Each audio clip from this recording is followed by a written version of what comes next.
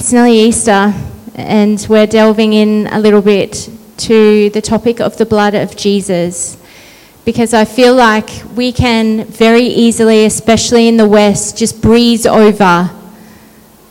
Yeah, Jesus died on the cross, and yes, he shed his blood, and we take our communion, but we don't dig a little deeper. And I feel like the Lord's like, just dig a little deeper, because there's more. There's more revelation, there's more for you to grab hold of.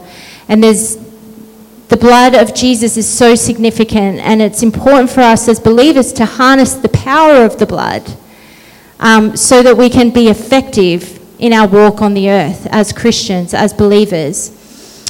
So last week we noted that on the Day of the Atonement in the Old Testament, there was one day where the priest would go into the Holy of Holies and he would sprinkle blood. How many times? 7. 7 times. Twice. So 7 times first for himself and his own house, and then again for the people of Israel, right? This is really significant. This is pointing to Jesus. It's a type and a shadow, and it's pointing to Jesus who would come and sprinkle his blood on the earth 7 times. So we're going to go through that today, where Jesus actually physically shed blood, it spilled on the ground 7 times, and what that purchased for us, what that did, right? Last week we talked about the blood of Jesus. I should have bought chocolates. 7 things in Scripture that the blood of Jesus does for us. Who can remember? Redeems, yes. Who said that? Gold star coming your way. Number 2, we're going to do it in order. He redeems us. Yes. Oh, she's got her notes out. Number 3, someone that's not Kirsty. Justifies us, yes. Yes. Sanctifies us. Number 5, what was it? Gives us eternal life, yes. Number 6, draws us near. And number 7, intercedes for us, yes. So, this was just all drawn from the Word, things that the blood of Jesus does for us. Hallelujah. So today we're going to look at the 7 times the blood of Jesus was spilled on the earth, because they're significant. So if you've got your Bible, you can open it. Otherwise, I've got it on the overhead, on the PowerPoint, overhead, on the PowerPoint. My kids always tell me, Mum, you are so old. And you talk like an old person. They're always telling me. All right. Number 1. Jesus sweat blood. All right. So we're going to look at this. Luke 2:39. And he came out and went, as was his custom, to the Mount of Olives, and the disciples followed him. And when he came to the place, he said to them, "Pray that you may not enter into temptation." And he withdrew from them about a stone's throw and knelt down and prayed, saying, "Father, if you are willing, remove this cup from me. Nevertheless, not my will, but yours be done." And there appeared to him an angel from heaven, strengthening him. And being in agony, he prayed more earnestly, and his sweat became like great drops of blood falling down to the ground. What's this all about? All right. Stress. Someone said stress. Yes, actually. Okay, this is a proper medical term, and I probably need a doctor or a nurse to help me pronounce this. Hematohydrosis. Say it fast. Hematohydrosis. Is that it? Yes, good. There's a medical person being like, yes. Okay, this is what This is what that is. It may occur in individuals suffering from extreme levels of stress. Around the sweat glands, there are multiple blood vessels in a net-like form which constrict under pressure of great stress.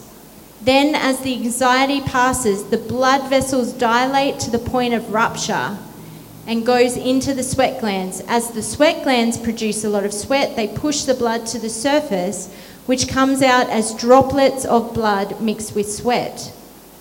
Listen to this. Fear and intense mental contemplation are the most frequent causes. Wow. So Jesus, in the Amplified, where it says, what did he say? And being in agony, he prayed more earnestly.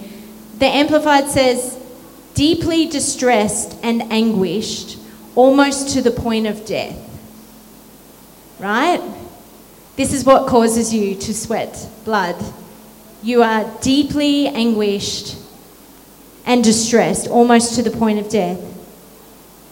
Jesus, he was talking about what was coming all through the Gospels, right? He was saying, guys, the Son of Man must be, he must be handed over and he must die and all of this. And they didn't understand, but I feel like in that moment of prayer with the Father, perhaps he started to get a sense of what it would be like to have the sin of the world heaped upon his shoulders and to have the wrath of God poured out on the sin and to enter into the separation from God. Perhaps he started to see, and of course he was he's like, God, I don't want to do this. Of course, apart from all of the physical torture side, there's carry the weight of every single sin and every single awful thing that anyone's ever done. You get to carry it all in your body and it gets condemned in your flesh, right? So I feel like he's praying and seeing and feeling just the weightiness of it. But he surrendered to the will of the Father. And when he sweat blood, he overcame the will and the temptations of the flesh. He spilt his blood over our emotions so that we can overcome the will, overcome our will, and overcome the temptations of our flesh, and even overcome our emotions.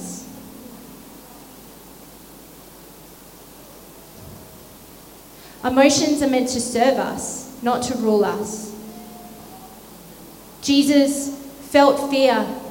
He felt anguish. Did he have peace in that moment? Nope. I feel like sometimes we get into this language as Christians, I just don't feel peace on that. Imagine if Jesus was just Father, I just don't feel peace on... Here I am, I'm sweating blood, I'm in anguish, but I don't feel peace. I don't feel peace on this, I'm just gonna put that aside.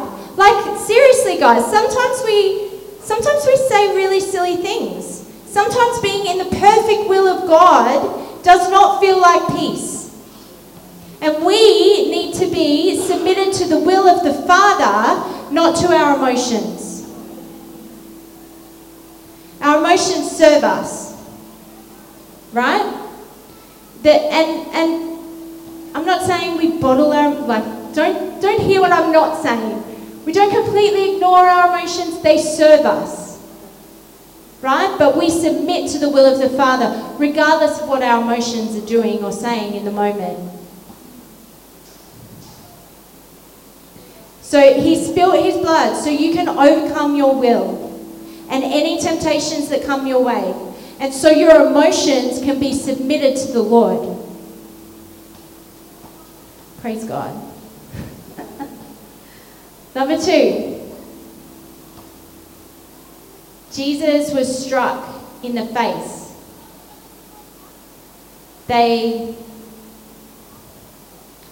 He went from the garden and they arrested him. And then while they're transferring him from place to place, they're mocking him and striking him, right? So let's read that. Matthew 26:67 says, "Then they spat in his face and beat him. And others struck him with the palms of their hands, saying, 'Prophesy to us, Christ. Who is the one who struck you?'" Sometimes we just breeze over these things, hey? I feel like there's just an invitation to stop when you're reading through what Jesus went through and to just visualize it. Like, we'd be horrified today if someone was treated the way that Jesus was treated. If we go to Isaiah 50, verse 6, it says, "I offered my back to those who beat me, and my cheeks to those who pulled out my beard. I did not hide my face from mockery and spitting." So Jesus' blood was sprinkled from his face. They beat him with like rods, whatever they did, with their hands, with their fists, and they pulled out his beard. Like, guys, how much would that hurt? They reefed out his beard and would take chunks of his flesh, right? And this is blood being shed. He spilt blood from his face and shed his identity so we can have a new identity. This is why this is significant. Everything's significant. It's not by accident. So when sin was done with the human race, it stripped our identity away from us. It messed with the image of God in us. People look nothing like what God created them to look like. When sin came in, it perverted what God made. So Jesus was marred more than any man, and he lost his identity so that we can get ours back. Right? Praise God. He became what? Sin. 2 Corinthians 5:21. He became sin, who knew no sin, that we might become the righteousness of God. He became what we were, so we can become what he is. Ooh, the third one. Along the same path. Jesus was scourged. So Matthew 27:24. So when Pilate saw that he was gaining nothing, but rather that a riot was beginning, he took water and washed his hand before the crowd, saying, "I am innocent of this man's blood. See to it yourselves." And all the people answered, "His blood be on us and our children." Then he released for them Barabbas, and having scourged Jesus, delivered him over to be crucified. So, scourging or flogging was performed before crucifixion. It was a regular thing that would happen, right? They would strip the offender of their clothes, and they would tie their hands to a post with just their back, buttocks, legs just all exposed, and then they would go to town, whipping them with straps, with bone and metal. The Jewish law stated that people could not have more than 40 lashes, but the Roman law didn't have that. It doesn't actually say how many Jesus received. Lots of people would say he received 39 because 40 is known to kill a man. We don't actually know. It doesn't go into detail. But they tore his flesh. In Isaiah, it talks about in Psalm 22, it actually talks about my bones. People can see my bones.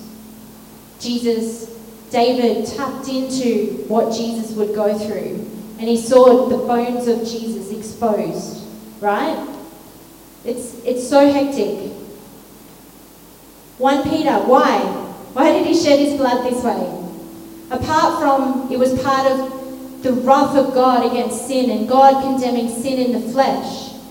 1 Peter 2:24 says, He himself bore our sins in his own body on the tree, that we, having died to sin, might live for righteousness, by whose stripes you were healed.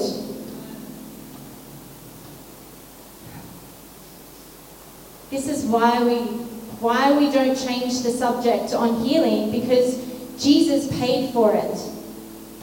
His back was torn to shreds. There was nothing left. There was no skin left. In the original Greek language, in that 1 Peter verse, the original word there for stripes is singular. It's stripe. By his stripe, you are healed. Why? Not because Jesus only received one. No, he received so many that there wasn't 1 inch of his body that was not torn apart. I know it's gory to think about, isn't it? Like, it blows our brain. Like, it's barbaric. But he paid for our healing in full. Right? The blood shed then paid for our healing. That's why we'll go after it. Because he paid for it. When he dealt with sin, he also dealt with the effects of sin. Sickness is an effect of sin, right?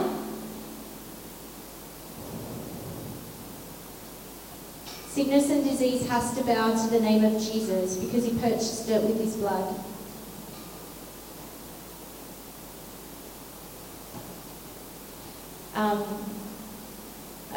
I mentioned it briefly last week, but a while ago when the Lord asked me to take communion every day. Come here. You can come sit down. The Lord asked me to take communion every day, and so I would take communion and just be like, thank you, Lord, for your blood, thank you for your body, and just trying to connect with the Lord and commune with him. And then one day, I just doing the normal thing and started talking to the Lord, and then it was like I was transported in the Spirit. And it was like an experience like, who is it? Is it Paul? Is it John?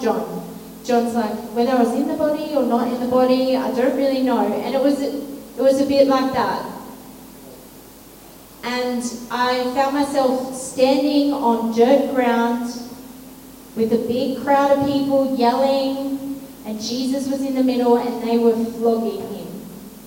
And it was like I was there.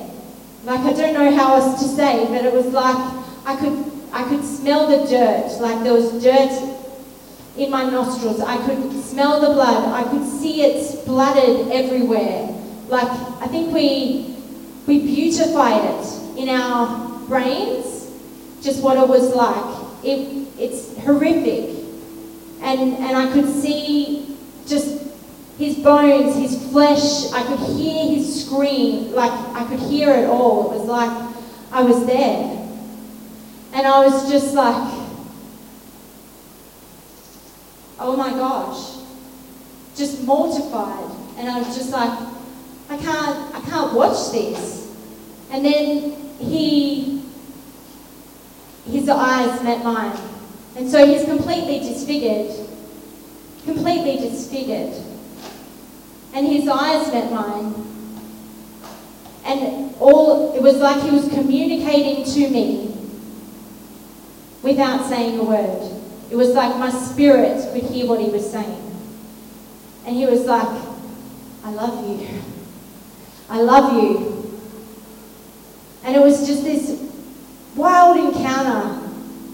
where I actually saw what happened. It was like I saw them with these eyes. Changed me forever.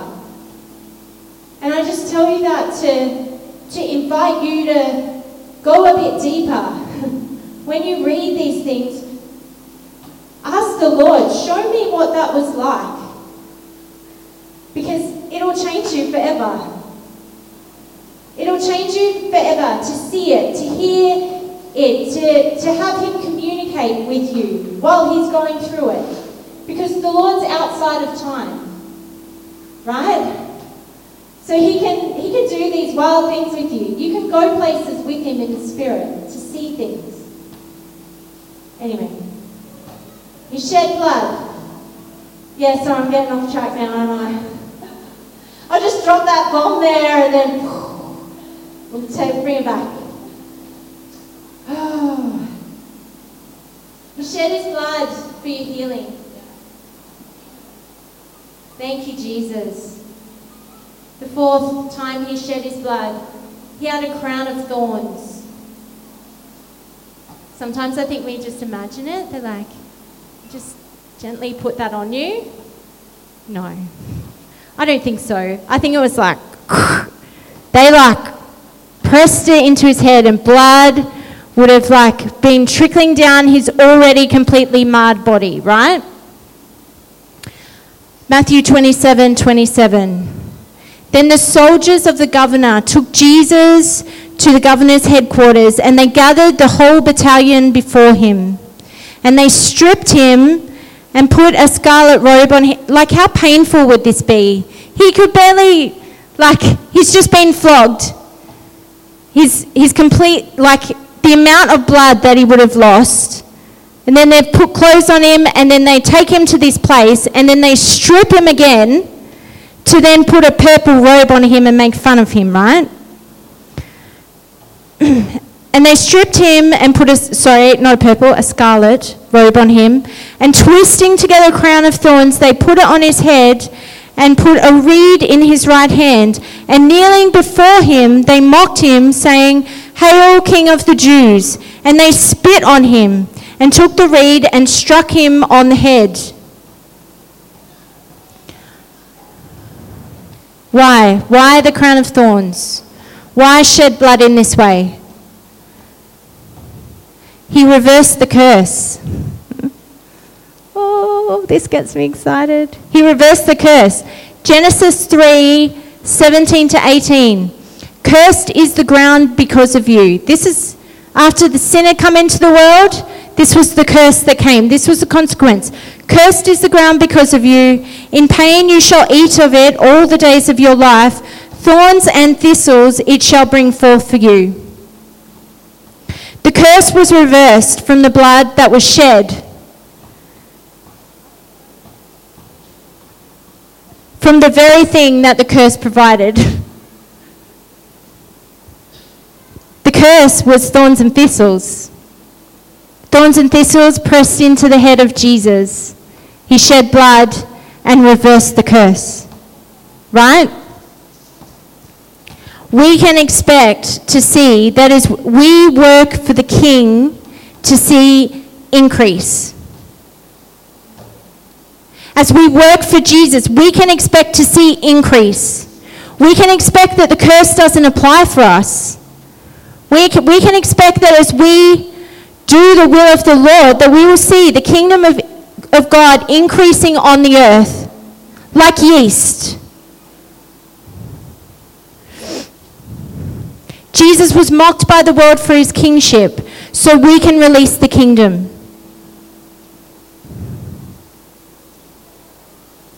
Number 5. Jesus had nails driven into his hands. John 20:24. Now Thomas, one of the 12, called the twin, was not with them when Jesus came. So the other disciples told him, "We have seen the Lord." But he said to them, "Unless I see his hands, the marks of the nails, and place my finger into the marks of the nails, and place my hand into his side, I will never believe." 8 days later, his disciples were inside again, and Thomas was with him. Although the doors were locked, Jesus came and stood among them and said, "Peace be with you." Then he said to Thomas, "Put your finger here and see my hands, and put out your hand and place it on my side. Do not disbelieve, but believe." Jesus shed his blood from his hands to redeem the work of our hands. He redeems the work of our hands. In the Old Testament, in Deuteronomy, it talks about blessings for following the Lord and curses for not, right? Blessings and curses. And it talks about for people that walk according to the Lord, blessed will be the work of your hands. You can expect it to multiply, right? As the people of God, that's our inheritance now. Jesus purchased that with his blood. We can expect that everything we put our hands to, that the Lord calls us to, will prosper. It will prosper. He purchased it with his blood. Number 6, Jesus had a nail driven through his feet. Gosh. Psalm 22, this is what I mentioned before. "For dogs encompass me, a company of evildoers encircles me. They have pierced my hands and feet. I can count all my bones. They stare and gloat over me. They divide my garments among them, and for my clothing they cast lots." Jesus shed blood from his feet so that wherever we go, we would have authority to crush the enemy. Someone say amen. Authority. That's what he was buying. With the blood that was shed from his feet, it was authority. Luke 10:19 says, "Behold, I have given you authority to tread on serpents and scorpions and over all the power of the enemy, and nothing shall hurt you." Oh, come on. I have given you authority over all the power of the enemy, and nothing shall harm you. Hallelujah. This is a powerful gospel. I feel like we all need to have that written somewhere on our wall so that we just remember, because it can get easy in the grind of life and things like coming against you or whatever. But it's like, no. He shed his blood so that we'd have authority over all the power of the enemy, all the works of darkness, all of it. We've got to walk in it. Come on. Take that seriously. Everywhere you tread, you have authority over the enemy. Everywhere you tread. Over the spiritual atmosphere, you have authority. Take that seriously. Little you can make a big difference wherever you go, in your workplace, in your home, with your family, in your school, right? Authority, come on. The 7th thing, Jesus had a spear put into his side and he shed blood. John 19. But when they came to Jesus and saw that he was already dead, they did not break his legs. But one of the soldiers pierced his side with a spear, and at once there came out blood and water. The most likely explanation is that when they pierced Jesus' side, it went into his heart. And bursting some of the water around heart and lungs and all of that, that was water and blood coming out at the same time, right?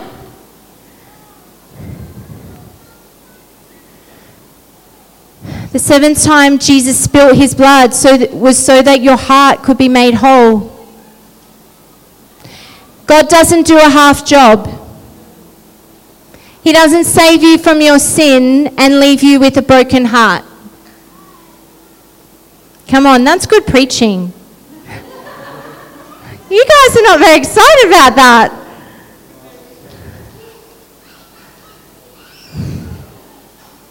The Lord does a complete job. He bled so that your heart can be whole. No matter what you've faced, no matter what heartbreak you've gone through, your heart can be whole. And the way for your heart to be healed of anything is to draw near to him. Come on. It's not a magic wand that we wave. You draw near to him and you process the hurt and you tell him about the stuff, right? And then he fathers you. He deals with you. He leads you gently, right? He's so good. We allow the Lord to minister his love and healing to any deep wounds that we have. Isn't it fascinating? Just the times he shed his blood. Just the intentionality of the Father.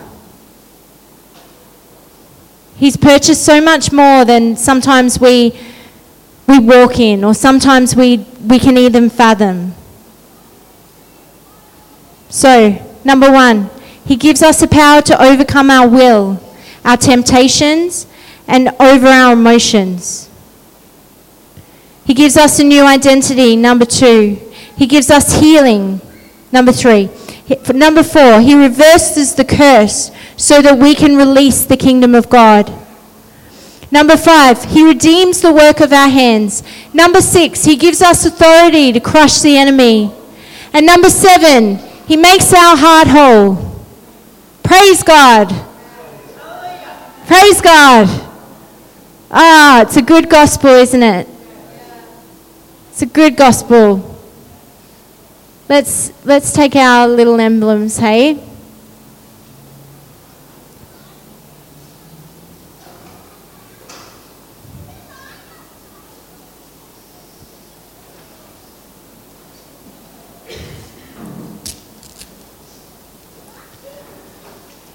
Oh. Can we put some music on or something? That would be great.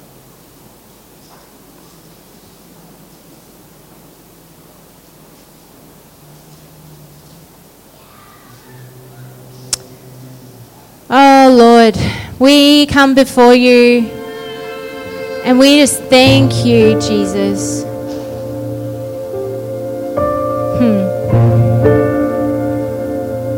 We thank you, Lord.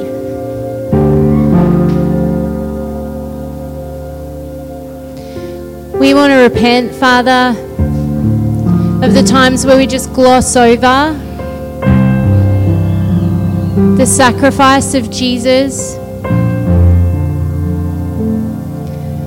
We repent, Lord, of the times where we've partnered with sin just flippantly.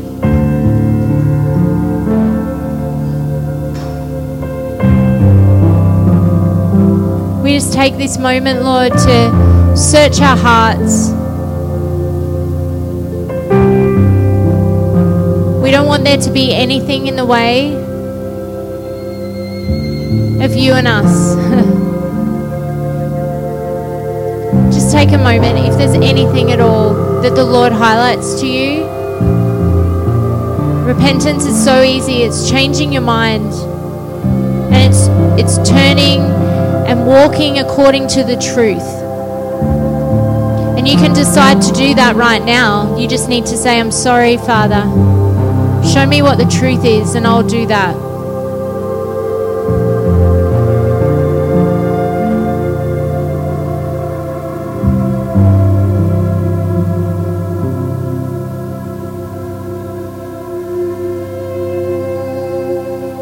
Jesus, we thank you, Lord.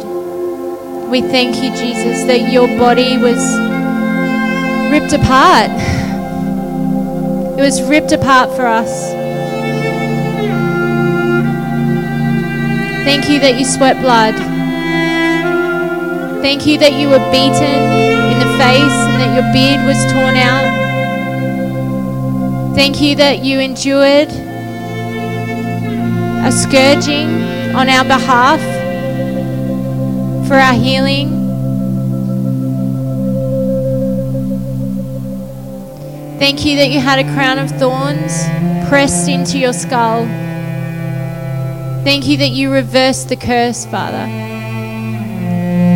Thank you, Jesus, that your hands were nailed to redeem the work of our hands. Your feet were nailed so that we would have authority wherever we go. We thank you, Lord, that your side was pierced, that our heart may be made whole. Thank you, Lord, that you don't leave things half done. Thank you, Lord, that you are a good, good Father.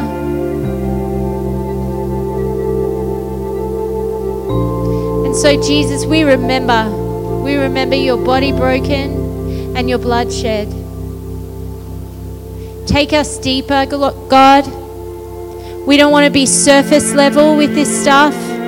We want to go as deep as you'll take us, God. And we want to see you receive the fullness of your suffering, Jesus. We don't just want to talk about you. We want to take you to the world that they might know you. We want to represent you well. We want to represent your heart well. So Jesus, right now as we take this bread and this drink, Father, we just remember you, Jesus, and we say thank you, God. Thank you, Lord. Just take the bread, drink the drink, and just thank him. Thank you, Lord.